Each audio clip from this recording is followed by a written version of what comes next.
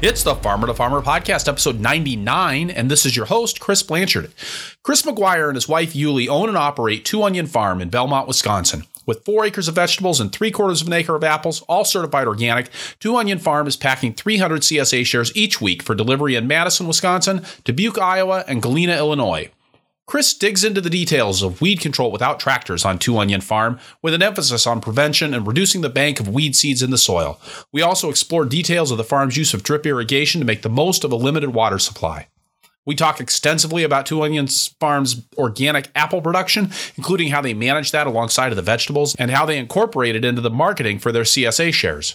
Chris also gets into the ways that Two Onion Farms manage their worker share program and how they've changed that over the years as their employee management has gotten better. And given that they've improved their employee management, Chris also talks about how he's improved their hiring process and their employee engagement. We also hear about Two Onion Farm's new transplant production greenhouse and the energy savings and automation features they included when it was constructed last year. The Farmer to Farmer podcast is sponsored by Vermont Compost Company, founded by organic crop growing professionals committed to meeting the need for high quality compost and compost-based living soil mixes for certified organic plant production. VermontCompost.com. The Farmer to Farmer podcast is brought to you by Audible. Discover the world of audiobooks and absorb yourself in the latest business management texts, farming essays, or all 3 volumes of The Lord of the Rings. Get your free audiobook download and a 30-day free trial at audibletrial.com/farmer to farmer. Chris McGuire, welcome to the Farmer to Farmer podcast. Yeah, hi, Chris. I'm happy to be here. Really appreciate your making time to join us today. I'd like to start, as we usually do, with asking you to give us the background of Two Onion Farm. How many acres you guys farming? Where are you? How are you selling that produce? All of those kinds of details that the farmer introduction. Sure. Yeah, so my wife Yulie and I run the farm. We're in Belmont, Wisconsin, which is about an hour southwest of Madison, close to Dubuque, Iowa. We moved here in the fall of 2003. Kind of started farming right away in 2004 and just gradually ramped up over a few years. We own 12 acres. It's an old farmstead with, a farmhouse and a lot of outbuildings and barns. So we really can only use about 4 to 5 of that 12. And yeah, we are primarily doing CSA. That's been kind of our model since 2005, really.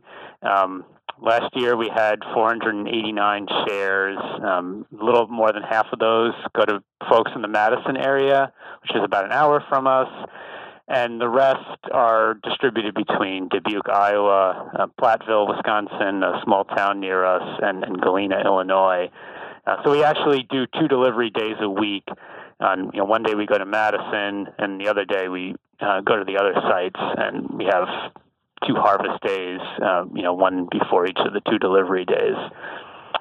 As far as, labor, I am pretty much, farming all the time during the growing season, more than full time. We have 3 children, and Yulie does a lot of the day-to-day, kind of childcare and sort of taking care of our house and making sure that our lives stay sane and all. So she's really only doing farm work about half time, I'd say. And we have hired employees every year since 2007.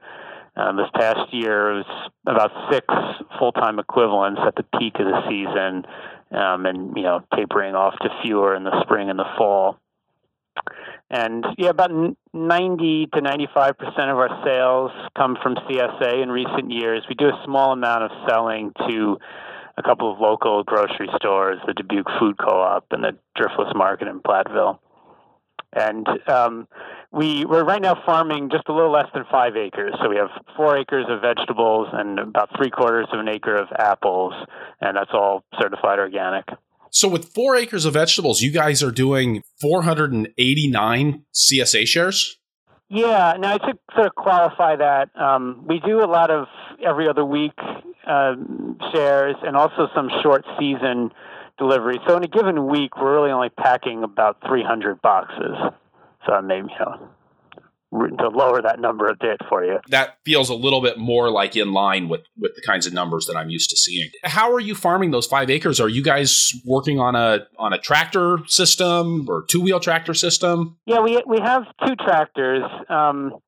And so, we do use the tractors for, spreading soil amendments, all the tillage, laying plastic mulch for the crops that we use that. But we do pretty much all our weed control with hand tools. Either wheel hose and hose, or in a couple of cases we'll use like a BCS with a rototiller for tilling some wider aisles, like between winter squash. So yeah, once the crop is in the ground, we really don't do anything with the tractor. And then we do a little bit of tractor-assisted harvesting, like undercutting root crops, and then mowing and tilling in the crop. Of course, we'll be back on the tractor. We had 1 tractor until we started growing apples, and the second tractor was kind of primarily purchased to be sort of our orchard tractor. It's a narrower one that we use in the orchard, although we do sometimes, are able to use it in the veggies as well. So I always call up Google Maps of the farms that I'm talking to, and I'm noticing that you're in that part of Wisconsin that isn't a bunch of flat land. It's the roads are curvy. In fact, as I'm looking at your fields, there a lot of them are at slight angles to each other. It definitely looks like you're farming on some hillsides. Yeah, it's maybe between a 5 and 10% slope, so it's not really steep, but it's certainly steep enough to worry about. To put it in context, and we're not in like the really sort of rugged up and down area of the driftless region, but it's certainly a gentle rolling terrain, and that's always been a concern for us. As you said, we try to lay out our rows and field on the contour to sort of control the flow of water, and we've done some experimenting with ditches and waterways to divert water, but it's kind of an ongoing struggle to really farm that land well in vegetables, especially in a wet year like this where we had some really torrential rains. That's one of the things that actually motivated us to start growing some perennial fruit, was to have a permanent ground cover that wouldn't be susceptible to erosion at all. How intensively are you cover cropping? Is that an important part of your erosion control strategy? Yeah, it is. We aim to have about half the field covered in winter rye over the winter. Basically, any ground that we have harvested by about October 10th, and that we're not going to plant before May 10th or so, we try to have in winter rye. During the summer, we don't do a great deal of cover cropping. We do a lot of double cropping between spring and fall vegetables, and that really kind of minimizes the windows we have for cover cropping sort of within the growing season. We do a little bit of buckwheat or spring or fall oats here and there, but as much as we can, we try to. We have a relatively small farm, and it's a bit of a crunch for us to get the production and the income we want on the one hand, and then to sort of farm the right way on the other hand, and to do adequate cover cropping and so on. Yeah, because you guys are kind of locked in there land wise. Your patch of land isn't a tiny little rectangle. It's a if I'm remembering right from geometry class, this is a trapezoid. Mostly it's triangular. It's the corner of a big, what was a big 160-acre square farm. Then they cut off the little corner with the house and buildings and a small field 20 years ago. We're surrounded by a road and by some conventional grain fields. We're kind of landlocked as far as we don't really have a good opportunity to expand, and no one seems to really want to sell in our neighborhood. Right, and it's not like there's just another small field next door that you could pick up, from what I'm seeing. No, it's a 150-acre field next door. Yeah. One of the things that I've heard about you, and one of the things that impressed me as I was looking through your website, is you really emphasize the reliability of your production. And I think usually when people are talking about reliability, it means that they've got some good systems in place, especially for weed control and irrigation. You said you're doing all your weed control without or at least most of your weed control without tractors. Yeah, and I feel like we do a pretty reasonable job of keeping weeds under control, at least in the sense that we're not losing a lot of yield. I can think in the last couple of years, each year there may be a planting or two where the weeds got a little bigger than they should have and probably impacted the eventual yield of the crop. But on the whole, it's not a huge it's not something that reduces the yield a lot. But I don't have a really sort of a great theory or a silver bullet about how to keep the weeds under control. I feel like it mostly boils down to having enough people on hand to go out and do the hoeing and weeding when it needs to be done. We do place an emphasis certainly on keeping weeds from going to seed, and then that has really paid dividends, especially in the spring. We used to have these situations where spring carrot plantings or peas would just get overwhelmed by foxtail, and we really had, if we didn't keep up on the weeds for a week or two, we could just lose a crop, and that doesn't happen anymore. Just the density of the seedlings that are coming up isn't as great, and so it gives us some more leeway actually in the really hectic early part of the growing season. I guess the flip side of that is it costs us time and energy at the end of the growing season when we're really constantly walking through plantings trying to pull out stuff before it goes to seed, even though it's not going to have any appreciable effect on the yield of the crop. So yeah, that's kind of our weed control strategy. It's not really a great deal to it. I sort of walk the field once a week and try to look at every planting and see where the weeds are going to are really starting to get larger, and prioritize what we need to do, and then just really having enough people out and around to go out and execute that is the key. What kind of tools are you using for weed control? If you just walk us through something like a carrot crop or a beet crop, and how you would, and the tools that you would use at each step of the way, how you would approach your weed control. Sure. Yeah. So say with carrots, that's something that's certainly a crop that suffers a lot from weeds. We seed them 4 rows per bed.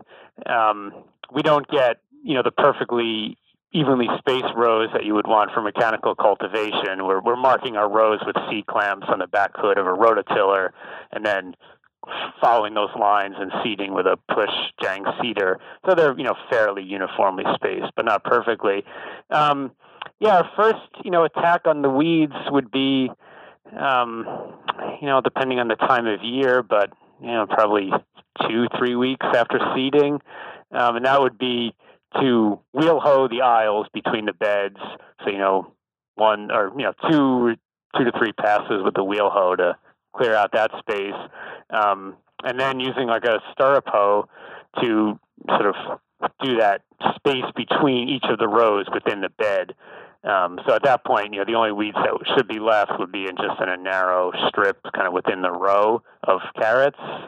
And then we'd wait at least a day or even 4 or 5 days, and then come back when you can clearly see what was killed with the hoeing and what survived, and then try to do a really exhaustive hand weeding.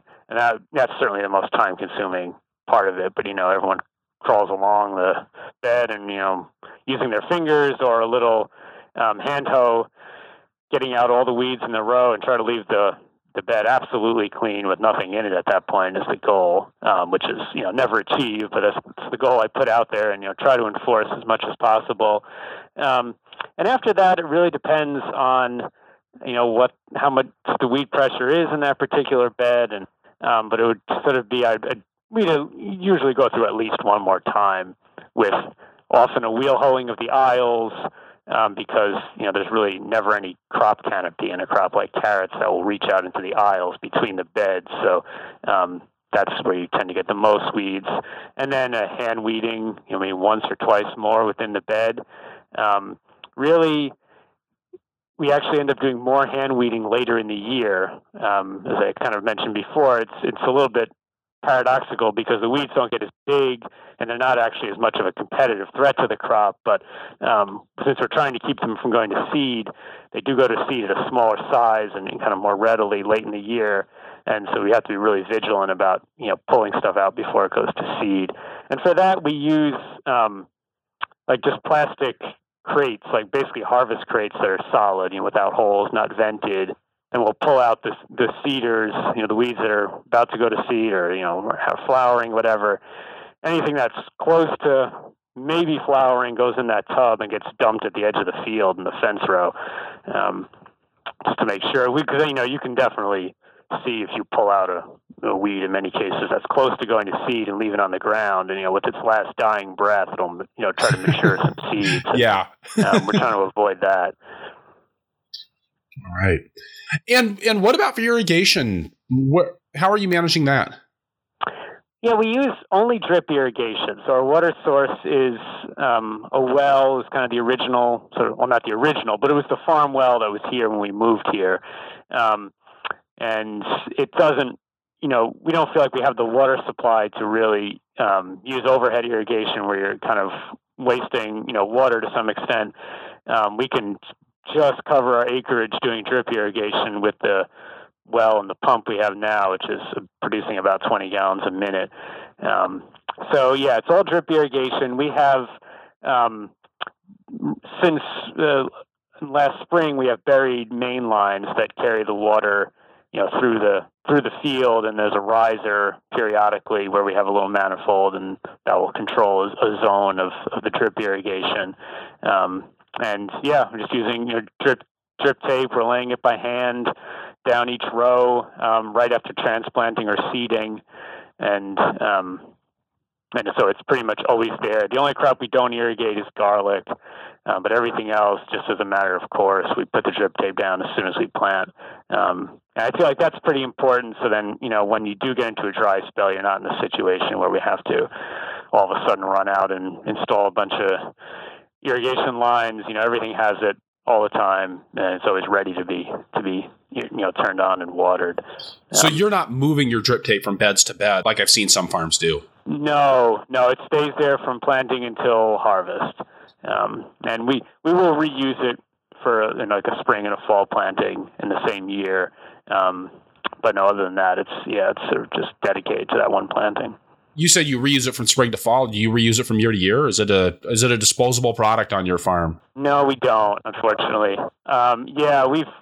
Fortunately we can recycle it now, which is good. But no, in our experience, it's two reasons we don't keep it over winter. One is it seems to tend to develop, just more holes as it ages, and pretty soon, from a financial standpoint, the value of the time and the little couplers that you're installing to fix the leaks, outweigh the financial benefit of you reusing that row of drip tape, which is fairly cheap, the drip tape itself. And the other thing is, it's never as easy to handle as it is the first time when you get it off that factory roll. We have a tool, a crank that we can re-roll the drip tape on a spool to reuse it, but it's just not the same and not as easy to, unroll and to handle as it is when it comes, perfectly off that factory roll. And do you have any tips? I mean, since you're using so much of this on your farm, for keeping it in place once you get it out? I mean, Wisconsin's a windy state. Yeah, no, that's true. And it's a battle. Once the crop canopy has reached a decent size, for us it's never a problem because then it's kind of protected and it doesn't move around a ton. But in those early weeks, especially in the spring when the wind is strong, it's a challenge. And we do end up going out there sometimes and just sorting out spaghetti and trying to straighten out drip tape lines that have blown all over the place and gotten tangled with each other. The only really solution we have is using staples, putting in a few on a row to hold it down. And we do that, especially in the spring. It's a pain in the neck because you have to get them out when you pull the drip tape after harvest, and finding those staples and sometimes a challenge. But we feel it outweighs the time to sort out the drip tape after each windstorm in the spring too. Talk to me about your apple production. At 3/4 of an acre, it almost sounds like a sidelight, but it's important enough to your operation that or you guys charge extra if you want apples in the CSA, and you make kind of a big deal about it on your web presence. Yeah. It's well, to give it some history behind it, we started planting them in 2012, and at the same time, we actually planted a number of other perennial fruits, grapes, currants, sour cherries, kiwi fruit, pawpaws, and our motivation at the time was we wanted to sort of expand the crop mix, what we could offer in our CSA, and make our CSA more appealing. Sort of as a general rule, the public prefers sweet fruit to vegetables. In produce departments and stores, fruits generally outsell vegetables by a large margin, is my understanding, and we wanted to kind of capitalize on that. And then also, we were interested in growing a perennial crop to at least minimize soil erosion in some parts of our field. Another thing we were thinking of is the ergonomics. At least with tree fruit, we felt like we'd be working, standing up most of the time. We're getting older, and that was something we were thinking about.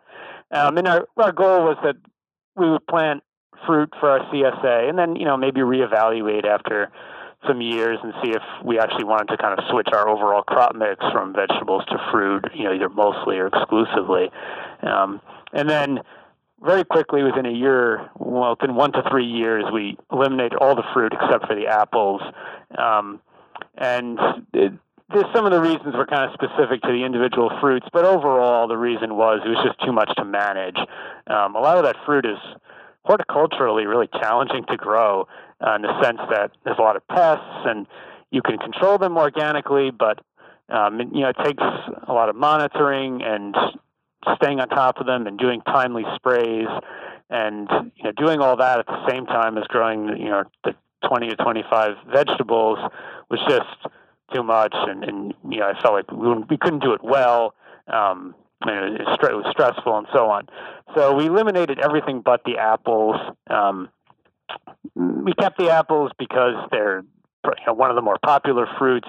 They have a long harvest season, so we felt like for the work we invested in managing the diseases and insects in the apples, we would at least get a long season of harvest, and then some of them can be stored, so we'd be sort of getting a big return on that time. Whereas with something like grapes that are fairly perishable, you can only really have them for a few weeks, and all that work doesn't really give you as much return in your CSA boxes or in your marketing. We've kind of expanded the apples since then. I have to be pretty upfront that a lot of that has to do with personal interest. I really enjoy growing them. I enjoy eating them, and so it's kind of one of my favorite parts of the farm, and I'm kind of looking for excuses or reasons to plant more of them. So that, keep that in mind when you're evaluating, why we do that and whether it's worthwhile for us. I think it's an important part of any enterprise, right? I mean, it's a vegetable farm. If you got to enjoy it. I mean, if you're not enjoying it, you may as well go spend your money someplace else. Exactly. Yeah. That's, and as far as marketing currently, as you said, we have an add-on for a CSA share. We did that because when we surveyed folks, there was a significant minority of members who said they didn't want to pay extra to get apples, and so we felt like we couldn't just ignore those people. Some of them were longtime members and all. We wanted, they were important to our farm, and so we really had to sort of carve out a way for them to get only vegetables. We kind of our preference would be to keep it simple and give everyone the same thing, but we just didn't think it was reasonable to do that.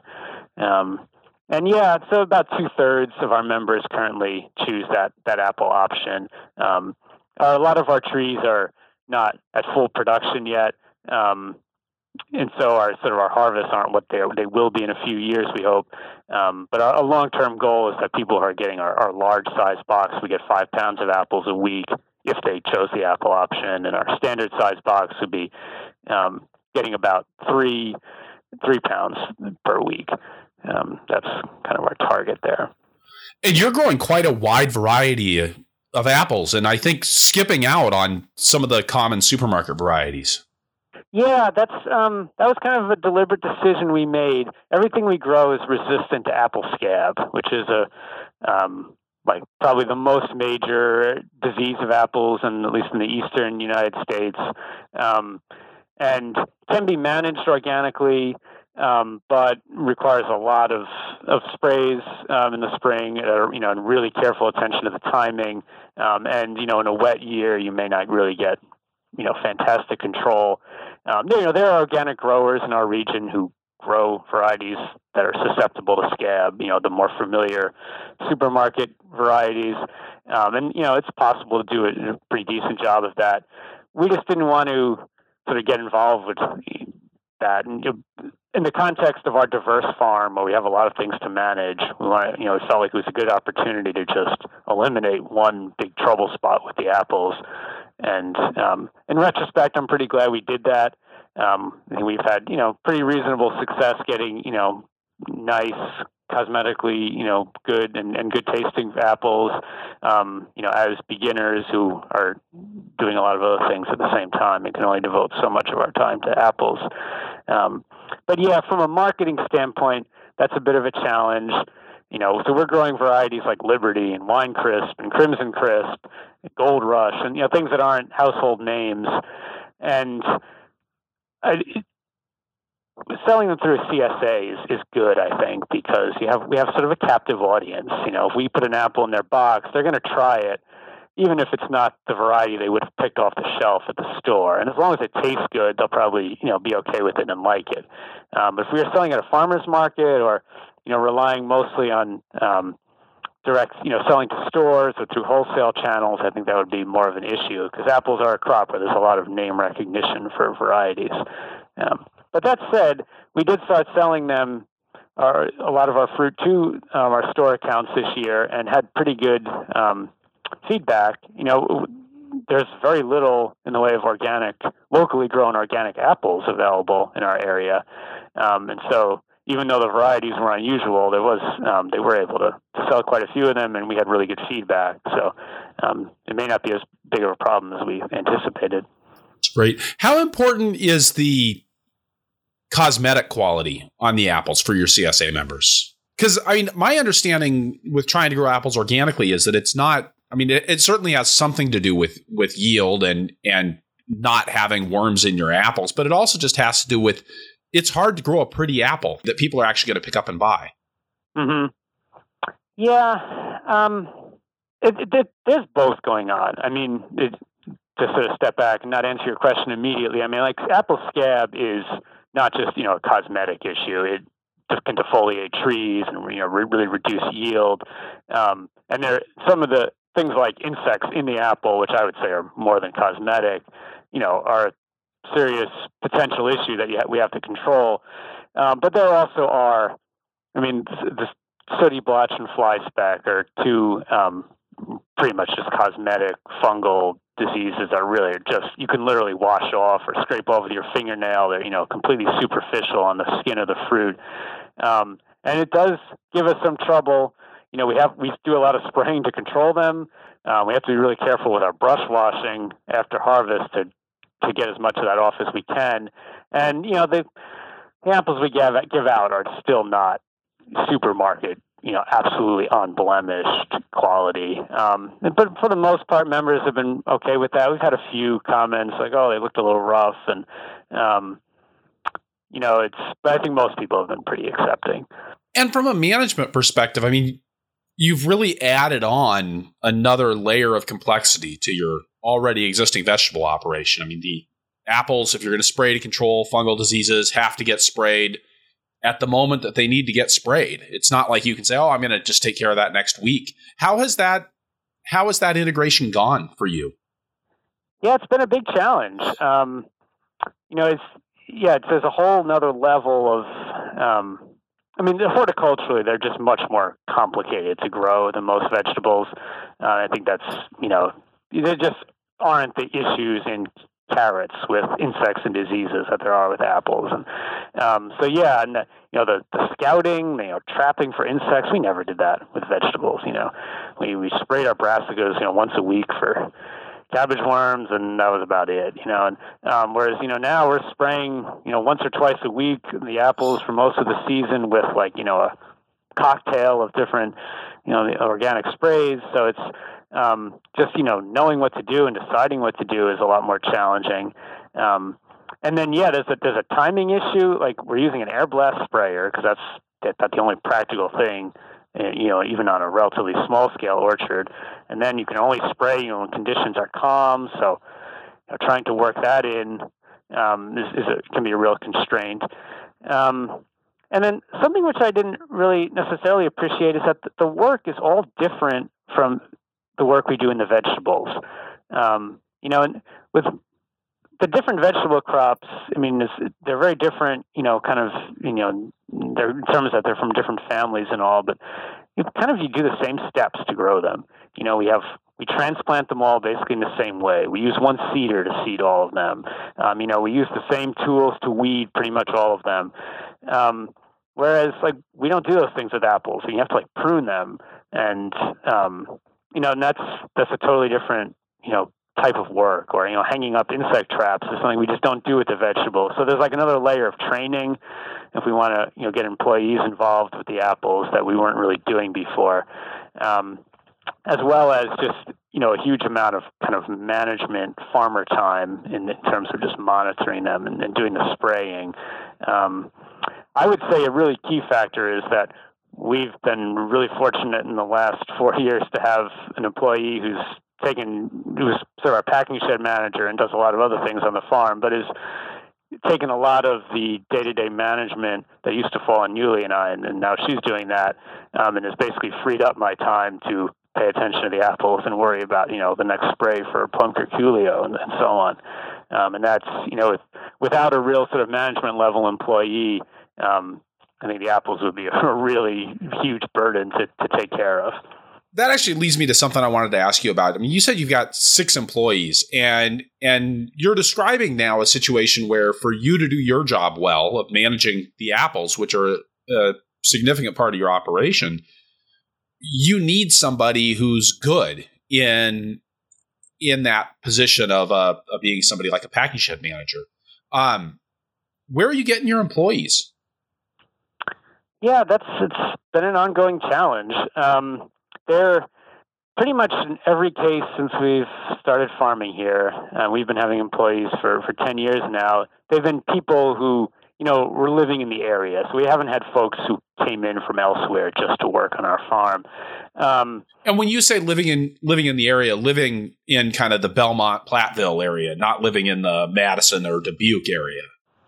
We never had someone from Madison. We've had a few people from Dubuque, which is, half an hour away. So it's, kind of getting on the edge of commutable distance. We have one person for a few years now who's come from about 45 minutes away. That's probably the most, that's, the longest commute we've ever had. We've had pretty good luck with sort of short season summer workers, like sort of in the June to August time frame, because there's a university in Platteville, there's students there, and we kind of recruit from that pool. And for the most part, as long as we're willing to interview a lot of people and weed out the people who aren't really suited for the job, we've been able to get pretty good workers there. And then we've also sort of tapped into a pool of people in the area, often people who've grown up on, livestock and crop farms in this area, who are looking for summer jobs, in later in high school or while they're in college. And some of those people have been really excellent, in terms of their work ethic and their work. The more challenging thing for us is to find people who can work for more than just the summer vacation, people who can start in March or April and work through October or November. It's been really hit or miss. And it's a lot of times, I can't say there's like a consistent demographic that we're reaching out to or tapping into. It's just kind of been luck that, we put out ads and occasionally we get some really good people who've stayed for a while. Obviously it's difficult. a lot of produce farmers know that we have seasonal jobs, for maybe 8 or 9 months at most, and our pay isn't really high, and it's not really like a livable profession for a lot of adults unless to support themselves or a family year round. So a lot some of the people we've gotten are in a situation where their spouse has got a higher income or health insurance, and they're not looking to this job to really support their whole family. This is something they're doing partially for income and partially maybe for personal interest and so on. And in addition to those 6 full-time employees, then do you guys hire part-time people? Yeah, I should have clarified that number. It was like 6 full-time equivalents. So in this past year, I'm thinking we had 5 full-time people at the peak, and plus 3 part-timers. Sort of adding up to roughly 6 full-time equivalents. So yeah, we've done both. We've a part-time worker who works 2 days a week. Has been with us for 4 years, and that's fantastic. She makes a huge contribution on the day she's here. So we're definitely open to that. Although in general, as a trend, we've switched more to full-time workers as our workforce has increased, and that's partially kind of deliberate because when you only have 3 people on the farm, if 2 of them are part-time, we didn't feel like it added a huge training burden. But if everyone was part-time now, we had like 12 or 15 employees, just keeping track of them all and the scheduling and training them could get to be kind of a nightmare. So it's nice to have most of them be full-time, certainly for that reason. And then you guys also have a member worker program for your CSA, right? We do, and it's had a checkered history. We started it at the same time we started hiring regular paid employees in 2007, and at the time, a lot of CSAs have a program, at least in our area, where you'll maybe get a free share in return for working like an afternoon a week for 20 weeks. And we didn't really want to go on that model because, a lot of our members are a little bit distant from our farm, an hour in a way in Madison. And we thought that was a long drive for people to make on a weekly basis.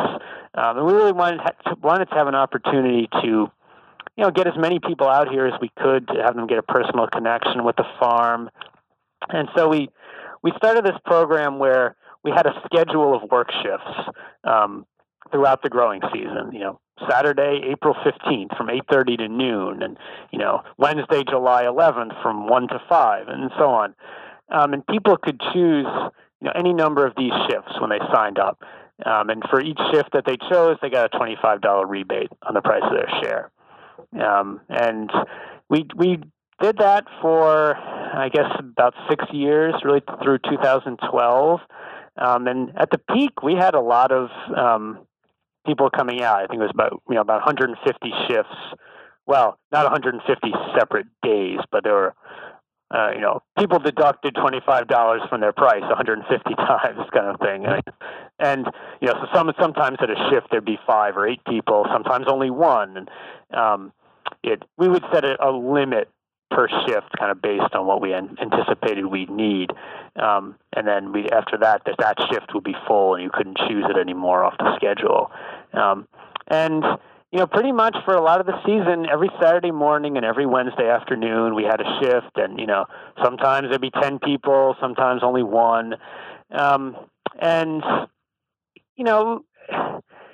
for a few years, we felt like it really contributed a lot to the farm, both in actually getting some important work done and also in, forging a connection between us and the members. But in the end, it was too much stress to administer during the growing season. I don't mean like the paperwork or the computer work of administering it, but the actual time that I had to spend out there with those members, twice a week. I had to be in the field, side by side with them, or at least a very competent employee had to be there with them.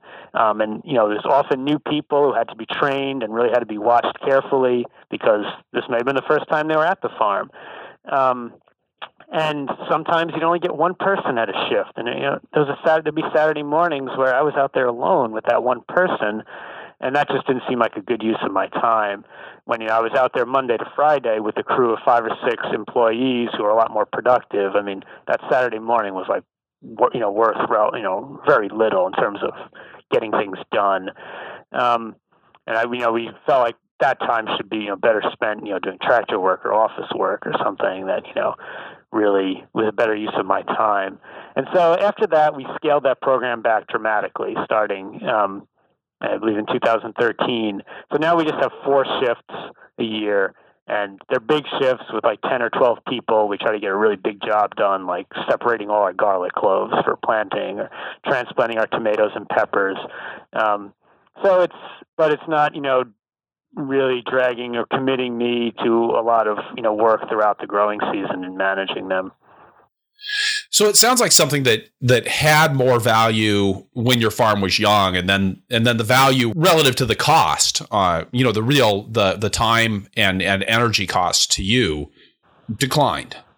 Yeah, that's true. And I think a lot of it had to do with our labor crew increasing in size, our regular crew of employees. And as I said, if we have 5 or 6 people here every day, like they're getting a lot of work done. And having a few members doesn't add very much. But, when we had only 1 or 2 employees here every day, like having a shift on Saturday morning with 4, even 4 inexperienced workers, still made a difference. And the return, seemed a lot greater. The other thing is that we became better as employers. Like we got better at hiring employees, picking out good ones, better at training them, giving them responsibilities, all those things. So I think the productivity of our paid employees has really increased with our experience, but we didn't improve as much in managing members. And I'm not sure there's as much room for improvement. We couldn't really, weed out the bad workers in advance. It didn't really seem like a practical way of doing that. And there's just not that much opportunity to really train someone well in 1 4-hour shift and so on. So over time, kind of the disparity between the productivity of our employees and the productivity of the member workers was increasing and really noticeably. That's really interesting how you're pinning that to your development as employee managers and really developing that skill and how that really changes where you're going to get the most out of your time and energy. Yeah, no, I think we have definitely gotten better as managers. We still make tremendous amount of mistakes. I mean, all the time I'm out there and thinking, oh my gosh, I should have told that person to do something different. I should have, any number of things. We're just almost wasting people's time. This is terrible supervision. But on the whole, it's gotten better still. With that, we're going to take a break, get a word from our sponsors, and then we'll be right back with Chris McGuire from Two Onion Farm. Perennial support for the Farmer to Farmer podcast is provided by Vermont Compost Company, makers of Fort V and Fort Light potting mixes for organic growers since 1992. Founder and owner Carl Hammer got started as an organic vegetable grower, where he learned that quality transplants really mattered and that quality transplants come from quality potting soils. Makes sense. Just like the donkey on their logo, Vermont Compost Company's potting soils aren't glitzy or glamorous. They're steadfast and consistent, stubbornly making certain that your transplants can get everything they need from a few cubic centimeters of soil. And even though it's not all about saving money, Vermont Compost's fall pre-buy program can help you get what your plants need at the best price and the best shipping options. With their full truckloads and shared truckloads program, they organize shipping to other regions in ways that sometimes gets prices down to the level you'd pay right there in the great state of Vermont. Plus, you pay a lower price for the potting soil. To get a quote from Vermont Compost, go to the ordering page on their website, submit the request a quote form. This form also adds you to their mailing list so you stay in the loop on the program. And remember, the donkeys that I mentioned earlier are the real thing, and you get a little bit of donkey manure in every patch of Vermont Compost potting soil. Feed your plants the best. VermontCompost.com. The Farmer to Farmer podcast is sponsored by Audible, where you can get a free audiobook download when you sign up for a free 30-day trial at audibletrial.com/farmer to farmer. I've been a fan of the spoken word since I read along with children's stories on a portable 78 RPM record player. I love the way that engaging in the oral tradition works with a different part of my brain than reading does, and the presence that it brings to ideas and voices. And it's so easy to tap into spoken word audio now that you probably carry an iDevice or an Android with you just about everywhere you go. Audible has over 100,000 titles that you can choose from, ranging from great science fiction and romance to self-help and business titles. I want to recommend one book that will resonate with anybody who has run a business or a farm, The E-Myth Revisited by Michael Gerber. Gerber lays out the fundamental challenge of making the leap from being great at doing the work to becoming great at running a business, and provides practical suggestions for fostering that change. Just go to audibletrial.com/farmer-to-farmer to get your free download of The E-Myth Revisited or any other book from Audible's extensive library. All right, and we're back with Chris McGuire from Two Onion Farm in Belmont, Wisconsin, down in that's the southwest corner of Wisconsin. I had to take a minute and visualize the map there. Chris, before we went on break, you were talking about how you've improved your employee management, how that's changed your relationship with the member worker program. But I'm really interested in digging into the real nuts and bolts, practical steps that you've taken to improve your labor management.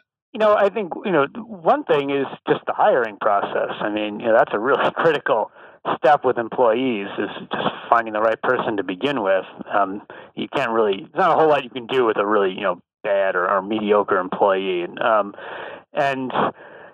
right from the beginning, we had some fantastic workers, but I think we've overall gotten better in picking out at least, pretty good ones. And, I think one, really important thing we've learned is having a trial work day when we hire people. So everyone who we're considering, has to come for at least a half day of trial work here in, the winter or spring when we're doing our recruitment. And that's the most important part of our hiring process. We actually started doing that fairly early, so I can't really say that that in particular is something that's improved. What has improved, I think, is our interpretation of the trial work days. In the sense that we used to be pretty forgiving of issues that we noticed during those work days. And we've kind of come to the realization, actually, we were helped in this by one of our CSA members who's like a kind of a HR consultant. And we were talking to her and she said, listen, when someone comes to a trial work day, that is their best performance. They're on trial and they know it. And, they're as motivated and as interested as they're ever going to be. So if they seem like a little lackluster, forget it. They're only going to get worse. And that was a real light bulb moment for me. And in thinking about people we interviewed before that point and then going forward, it really clarified things for me. Now, people will make mistakes at trial work days out of inexperience, or this is the first time they were doing something, and that's forgivable, definitely. That's perfectly fine. And we try to explain that to people that it's our job as supervisors to show them what needs to be done. So if they don't quite get it right away, that's okay. But any failure of motivation or sort of attitude or work ethic or being sloppy or inattentive or showing up late, all those things only get worse, once you've hired that person. It sounds really harsh to say that. And it was hard for me to internalize it because, I like to think of myself as a fairly, forgiving, patient person. And so I was really inclined to say, oh, they were nervous, and it was their first time here and, so on. But that's really not the case.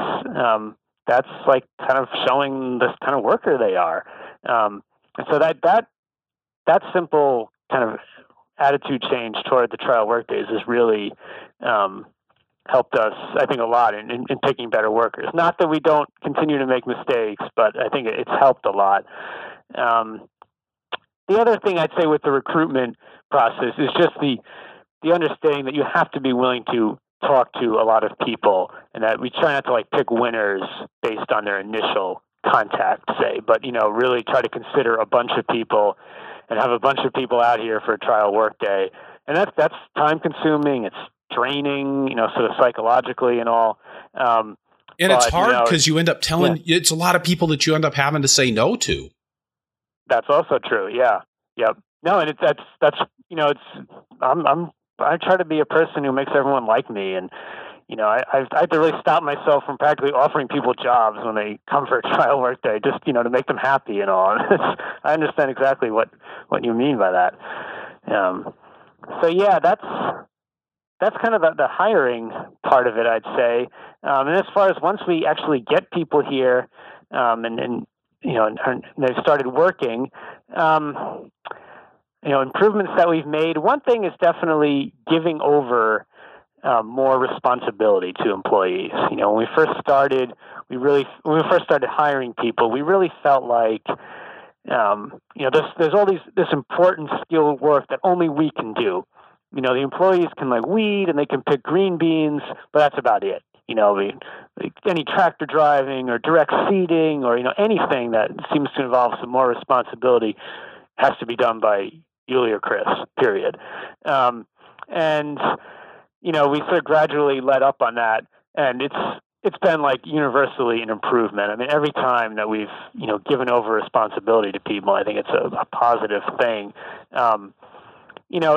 Just the obvious benefit that it's sort of one less thing that we have to do, of course, but it also really, improves that person's motivation and investment in the job and their happiness with it, because they recognize that they've been given some extra responsibility, and it gives people a boost. It makes them feel more important and all. And as long as we pick a decent person for that role, say, we select a pretty reasonable, competent person to do our direct seeding, that person is going to do a better job than I would. Almost really? Guaranteed. Yeah, because they will give it their full attention.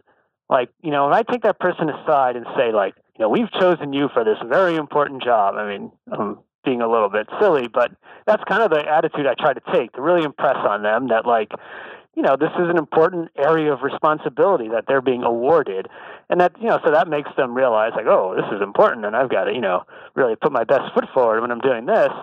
And then, I hammer down, the simple rules. And when you're direct seeding, you've got to make sure there's seed in the hopper. Don't let it run out. You've got to make sure you have the right plate in there. And you've got to make sure that it doesn't get clogged with trash when you're pushing it down the row. And then that person, when they go to direct seed, that's the only thing they're going to pay attention to. Whereas if I was doing it, I'd be worrying about, is it going to be calm enough for me to spray the apples tonight? And is that other person at the other end of the field slacking off? Do I need to go check on them? Did I forget to tell them, X and Y? And all these other things. And I would run out of seed in the hopper and, not plant half a row because of it. Okay, but I'm thinking about all the things that can go wrong while you're seeding. I mean, you talked about getting trash caught up in the seeder. I'm thinking about the soil conditions aren't quite right. It's too clumpy or even stupid things like the humidity's too high and the seeds are sticking to the side of the hopper. I don't know if that happens with the Jang. It used to happen to my Earthway. How do you deal with all of that variability? Because I know that's one reason why a lot of managers, including myself, tended to hold on to things like direct seeding really tightly. Mm-hmm. Yeah, no, and you're absolutely right. That's the sort of the thorn in the whole issue is when there really is kind of experience, judgment, skill required, and that the new person doesn't have that. There's no simple answer to that. One thing is, definitely trying to get that job down to some discrete, identifiable things that the person has to pay attention to, rules, protocols, and so on. And, when I'm doing a job, trying to think about, all right, what does this really consist of? All that, so-called experience and skill that I'm bringing to it, really, you're really trying to boil it down. And, some jobs it's easier than others, definitely. It's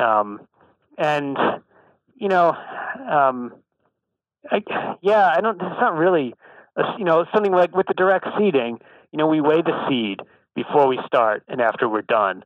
The seed in the packet, before you take it out, you weigh it. We come back in, we weigh it again. And we do that partially just to like track how much seed we use and, for ordering seed the next year. But it's also like a way of catching mistakes. Because let's say the humidity or whatever, some problem with the seeder is actually causing an issue. Maybe I would have noticed it right away because I'm more attuned, more experienced or whatever. But at least this inexperienced seeder will notice it when they weigh the seed. And when they give me the report and I look at it the next morning, I'm like, wait, you didn't use any seed yesterday. And then, okay, maybe that planting was screwed up, but it's not going to like go on for the rest of the year.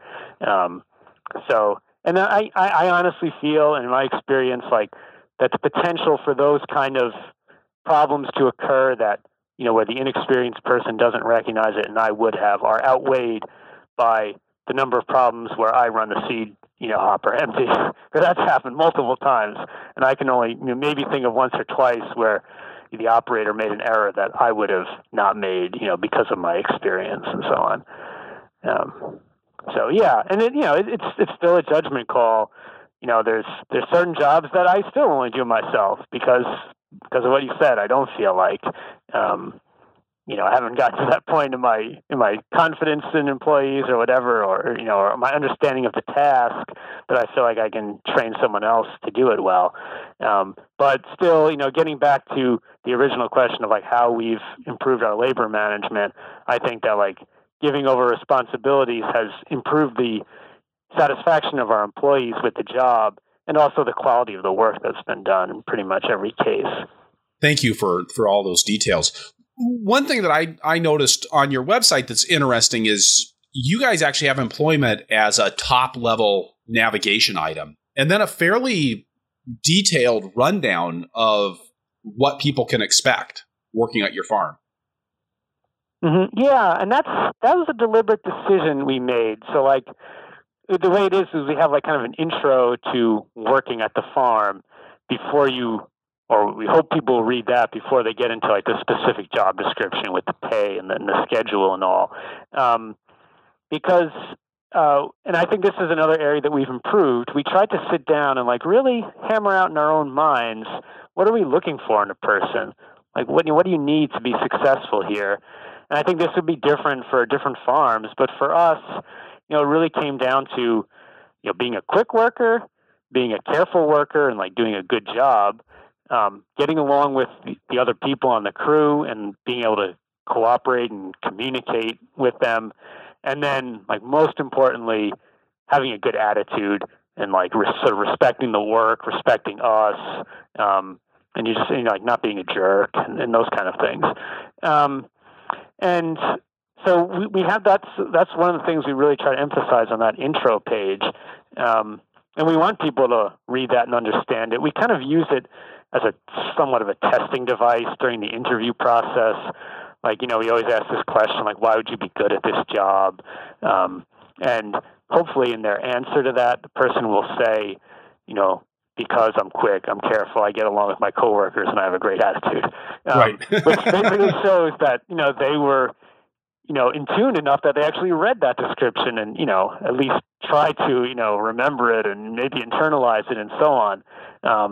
If the person doesn't, speak to our needs at all when they're asked that question, that's to me indicates that, they don't really care what we want or, what we're looking for. And that's not a good sign. And then it continues past the interview process into the, actual training and working with that person. We really, I try to sort of come back to those points, during like performance reviews, like really say, are you meeting these 4 areas? And like I use it in my own mind as like evaluating people and I'm watching them work, like, wait, are you doing these things? And if not, I need to go and talk to you about it. And I think being clear with people about what you want is a huge part of getting them to do well. Most employees, like, they don't want to screw up, Chris. They want to come here and do a good job. And I think, sort of realizing that and then doing our best as supervisors to make it crystal clear to them what constitutes a good job here on this farm. Like that's, really what we have to do as employers. The person who recommended you to be on the show said that you guys did a really great job of record keeping, and then a really good job of decision making that you do as a result of your record keeping. So I wanted to spend a little bit of time talking about that. So, I mean, just to throw that out there as a little bit of a vague question, can you tell us about your record keeping approach? I have to confess that I was a little surprised when you mentioned this in an email before our conversation that someone had suggested me on that basis, but because I have a hard time thinking of a lot of big decisions we've made on our farm on the basis of records, but I do feel like we've made a lot of small, maybe incremental improvements, and so I mean, I guess as far as like what records we keep. I do try to have the attitude that like a record should be useful in the future. And so if I'm doing something over the winter and I say, oh gosh, I can't like make this decision because I forgot to write something down or like whether we should plant this variety again, for instance, or, do we have a good planting date for our Brussels sprouts last year? And, I didn't write down when we planted the Brussels sprouts, or I didn't make any notes on that trial lettuce variety. That to me is like a real failure of record keeping. Like, I wanted to have some records and they weren't there to use. So, over the years, I've tried to, improve a little bit each year that way, and make notes to myself to look at during the growing season that you've got to like write this stuff down, and in some cases done the opposite, where I've realized that like we're not using this information I spent a bunch of time writing down, so we should stop and just forget about it. So yeah, that's kind of my overall rationale there. The main records that we keep, and I think the ones that are most useful, or to me, have been like the basic stuff about plantings, like when we planted them, when we transplanted them, when we harvested them, and the amount that we harvested on each of the harvest dates. Like that simple information has been, hugely important in the kind of small incremental improvements I mentioned before, like, fine-tuning planting dates for succession plantings of lettuce, or eliminating low-yielding varieties. And that, I think there's a lot of, as a beginning farmer, there's a lot of room for improvement in those areas, especially on a diverse vegetable farm where you are growing a lot of different things. And, looking back, we had a lot of just waste and kind of sort of sloppiness because of bad planting dates or varieties that weren't really that good, and or spacings that weren't, where we could have planted stuff closer together, and just hammering away at those things, chipping away at them year after year can increase your yields and profits a lot in the long run. One thing that we kept really careful records on for a while and then discarded actually was time records of like, how much time we spent doing every task on every crop. So, we spent 45 minutes on this day, hand weeding the carrot planting from July 3rd, and we spent, 30 minutes hand weeding the carrot planting from July 20th, and then we spent, 10 minutes, pulling out posts from our pepper planting, and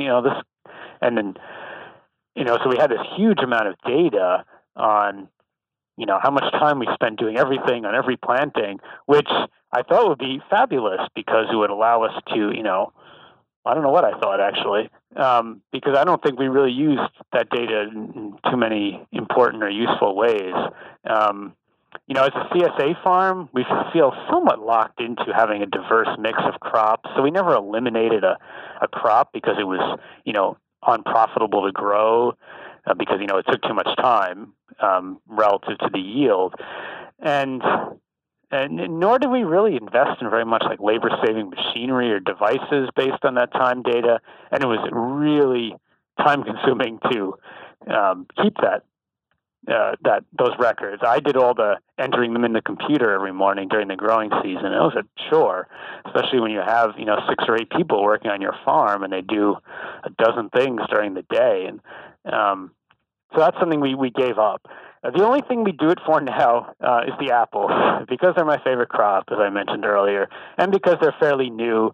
And and I feel like, I do want to sort of know where, I feel like that's an area where we're really trying to sort of actively improve and do things more efficiently. And I do kind of want to know how long things are taking. And, and it's an add-on where you've got a distinct product. So, I mean, you need to know how much time you're spending on the apples, because that's going to be a significant point of pricing that item in your marketplace. Absolutely. Yeah.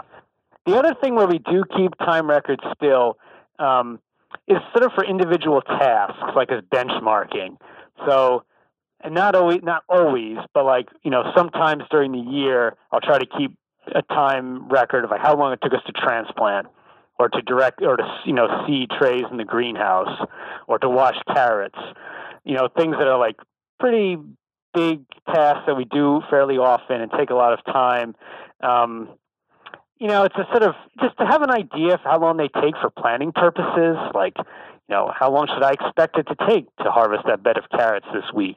It's nice to have some data to look back on, and to maybe catch like, oh my gosh, we're spending a ton more time, washing carrots this year than we did last year. Like, what's going on here? Or, so we do sort of keep sort of some sporadic records on that, but it's not an exhaustive, timing everything all the time kind of effort. Really more of a sampling to benchmark how things are going.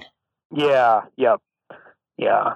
And that has been useful, because actually in the carrot washing, we did invest in a barrel washer a few years ago, and then we can tell, and an undercutter for carrot harvesting, and it's a pretty big crop on the farm, and so it's it's good to know whether we should invest in those things and whether they've paid dividends. Yeah. Another kind of record keeping I'd mention is actually like about purchases. And I mean, I guess everyone has to track the money they spend for like tax reasons and all, but I find it's really helpful to have like really good records of what we've bought, and like not just like, we went to Farm and Fleet and spent $116 on, supplies, but like actually what we bought. And sometimes I even write down item numbers, and like, assign everything to a category. Like this was for the greenhouse, and, this was, for trellising and so on.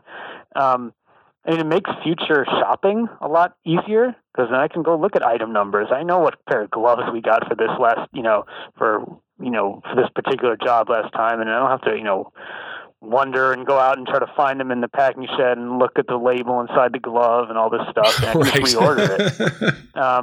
And then, sort of track and being able to, you track expenses by category year to year, and see that we're making some progress maybe in cutting down the amount we spend on certain things and all that. That's been pretty useful, I feel, and not really that time consuming. I mean, we don't buy that much. It's not like we're, buying a dozen things every day.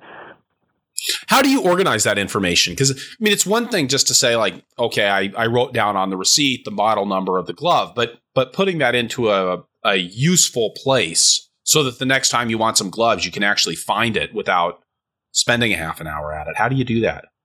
Yeah, that's a good question. See, we're using a Microsoft Access database, and that's something I had experience with it in a previous job, and so it was kind of a natural choice when we started farming. It's not like necessarily a great tool. It's a software system, especially if you don't have prior experience with it. It's fairly complicated, but I think the key elements of it are, having this sort of like in a table, where like each row that you've got, even if it's just a spreadsheet, is like something you bought, and when you bought it and how much it cost, and maybe an item number. I mean, I mentioned that, and we certainly don't record item numbers for like every single thing we buy, but sometimes when I feel like it's going to be something we'll buy again later, and I want to know that, and like putting it into a category, so we have like over time, all the categories we have has kind of gotten mushroomed into a huge number, just because we add a couple every year for new things and so on. But things like hand tools and seed and fuel and greenhouse supplies and so on. I mean, whatever kind of makes sense for your operation and your way of thinking about things. The other thing that we do, and I think it's somewhat useful, is we do for everything we buy, we say, is it, an operating is it a fixed or variable expense? And that's somewhat useful when we thought about like scaling up the CSA to be able to say like, we're spending this much, on expenses kind of per CSA share, and then we have this other sort of overhead fixed, set of costs that we want to kind of keep separate. One other thing that I had noticed when I was looking around about your farm is that you guys put up a new transplant production greenhouse last winter. How'd that work out for you? It's been good. It was a big investment for us, and I guess to give the background, when we started here, we really, put up some very cheap structures to raise our seedlings in, and we struggled along with them for many years. So we had sort of small cold frames with electric heating cable buried in the ground. And these were things that were like 4 feet high. You couldn't even walk into them. And we laid trays on the ground in there, and we covered them with row cover on cold nights. And then after 5 or 6 years of that, we did put up some small plastic covered like Quonset greenhouses. But even they were pretty primitive, and we did all of our sort of potting work, like actually seeding the trays in another building, and then we carried the trays over to this greenhouse, and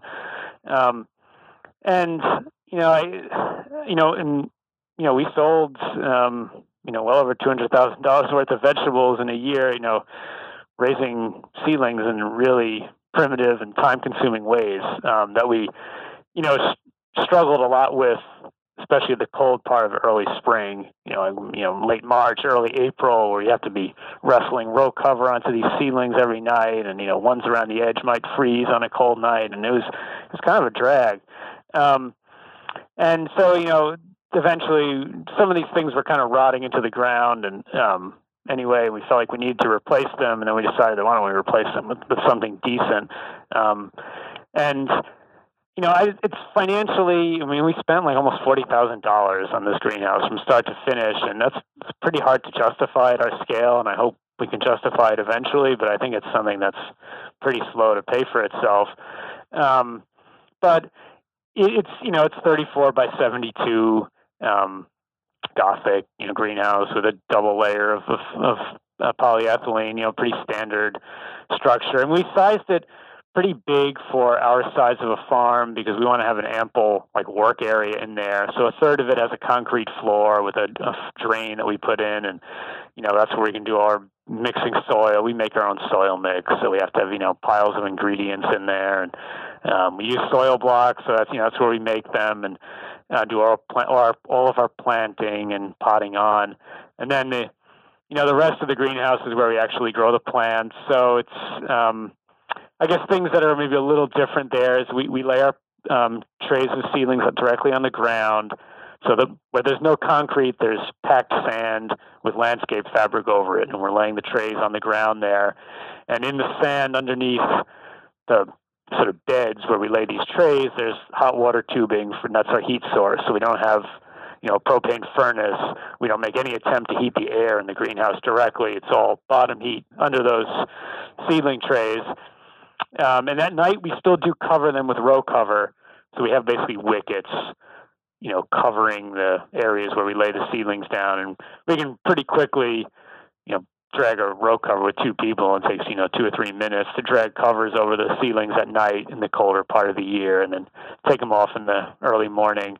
And yeah, I like that bottom heat. I think it's fairly economical in terms of how much energy you need to actually provide the heat needed for the plants to grow, because we're not trying to heat the whole air cavity, all the whole air space in the greenhouse, but just the actual, area where the plants are. And then at night we're enclosing them under a blanket there. I guess the other thing that we did there is we put in an automatic watering system. So if you can visualize, we've got wickets over the trays of seedlings, and then and from the top of these wickets, there's suspended a water line with little sprinklers, and it's just a kind of a standard greenhouse sprinkler system that we got from Nolt's Produce Supply. And then we can set it on a timer. So we're going to water the seedlings for 20 minutes and we walk away and it does it and then shuts off automatically. And that's something we were really pleased with. I've heard kind of negative comments about automatic watering from other growers that, they trusted it too much and sort of ended up having problems with either too much watering or too little because, they set the timer and they walked away and they weren't really paying attention like they would have if they were watering by hand. But with 1 year of use, that was not a problem for us.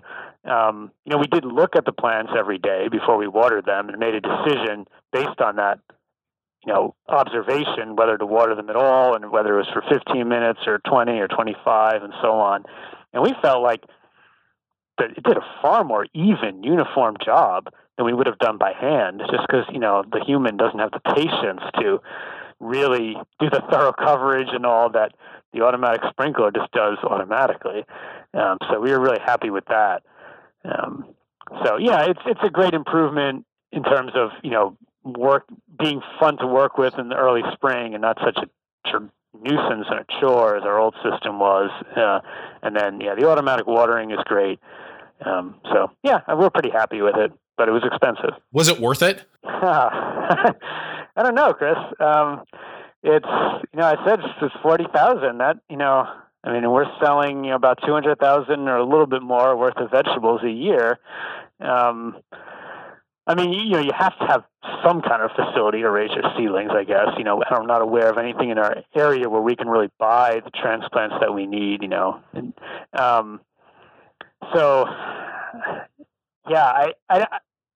I guess I don't know how to answer the question. I've thought about it, but what's the alternative? What are we comparing it to?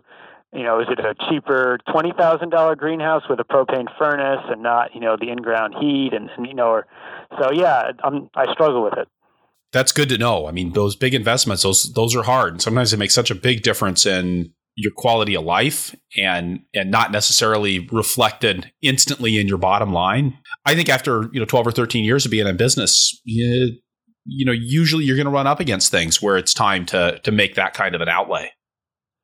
Yeah. And it was part of an effort to actually reduce our early season labor needs. That's one of the ways we rationalized it maybe. And we have some sort of, cut that back, and we have one employee start at the same time as they used to, kind of in early March, but sort of our next employee slot now starts like in mid-late April instead of late March.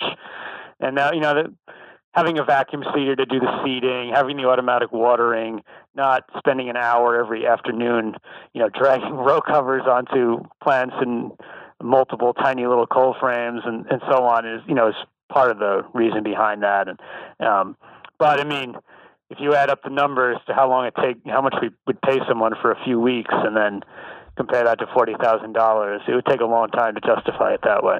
With that, Chris, it's time for us to turn to our lightning round. So what's your favorite tool on the farm? I think a tripod orchard ladder that we use for picking and pruning apples high in the tree. They're really light, they're made of aluminum, and they're really handy to use, and I love them. Is there a particular brand that you appreciate more than others? Tallman, I believe, is the brand we get. Like Tall Man. What's the coolest tool that you've made or adapted for your farm? Maybe something we started doing this year, which is a system for rolling up and unwinding row cover. So basically, we took a piece of 10-foot long galvanized pipe, like the same size you'd use like a purlin of a greenhouse or like a chain link fence top rail. And we need a lot of these pipes, one for each piece of row cover that we need to roll up. And they all have a hole drilled through, near one end. And then we have a crank that we can insert into that end of the pipe. And there's a pin that goes through the hole in the pipe and through a hole in the crank and anchors the crank there. So you can use the crank to turn that pipe when you're rolling up row cover and then take the crank out and put it into another pipe, to roll up another piece of row cover. And then this all sits on a cart that we made out of wood. And we can wheel around the edge of our field down to the bed where we need to roll up some row cover, and the we put the piece of pipe across the cart, slip the crank in, pin it down, and then we can roll up that row cover. And then it's a quick way to roll it up, and it's a really quick way to reuse it, because to unroll it over the next bed later in the year, you can just, one person grabs each end of that pipe and walks it down the bed, unrolling it as they go, and it's a breeze. So a little hard to explain, but it's been a big help to us. I think that's a good picture. I mean, it is radio, so it looked like from the overhead pictures that I saw of your farm that your beds are all the same length, or at least mostly the same length. They used to be. We've kind of changed that. So yeah, we used to do everything about 90 feet, but we actually combined some parts of our field. So now we have 90-foot beds, and then 280 or so foot beds. But we try to keep it to those two lengths. Okay, so you've either got long pieces of row cover or short pieces of row cover. Yeah, exactly, and they're all labeled. And yeah. What's your favorite crop to grow? Apples. Yeah, that was pretty easy, I think, given the conversation so far. And if you could go back in time and tell your beginning farmer self one thing, what would it be? I have a hard question with that, Chris, and I've heard you ask other people, and I don't know how they can think of something. I would just tell them everything I know now. Yeah. All right. Well, that, I guess that works, right? I mean, if you could just kind of infuse that beginning farmer with all the knowledge, that'd be great. Yeah. All right. Chris, thank you so much for being on the show today. This has been fantastic. No, you're welcome. No, it's a pleasure, Chris. I always like to talk about farming. So, yeah, thanks a lot. All right, so wrapping things up here, I'll say again that this is episode 99 of the Farmer to Farmer podcast, and you can find the notes for this show at farmertofarmerpodcast.com by looking on the episodes page or just searching for McGuire. That's McGuire. Transcripts for this episode are brought to you by Growing for Market. Get 20% off your subscription with the code podcast at checkout. And by Earth Tools, offering the most complete selection of walk-behind farming equipment and high-quality garden tools in North America. EarthTools.com. You can get the show notes for every Farmer to Farmer podcast in your inbox by signing up for my email newsletter at farmertofarmerpodcast.com. Also, please head on over to iTunes, leave us a review if you enjoy the show.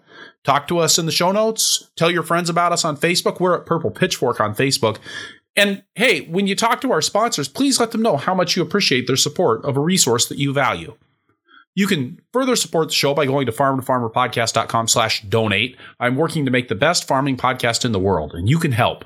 Finally, please let me know who you would like to hear from on the show through the suggestions form at farmertofarmerpodcast.com. Chris McGuire is on the show today because somebody took the time to go fill out that form and say, hey, you should get Chris on the show. I'll do my best to get your suggestions included in the lineup here at the Farmer to Farmer podcast. Thank you for listening. Be safe out there and keep the tractor running.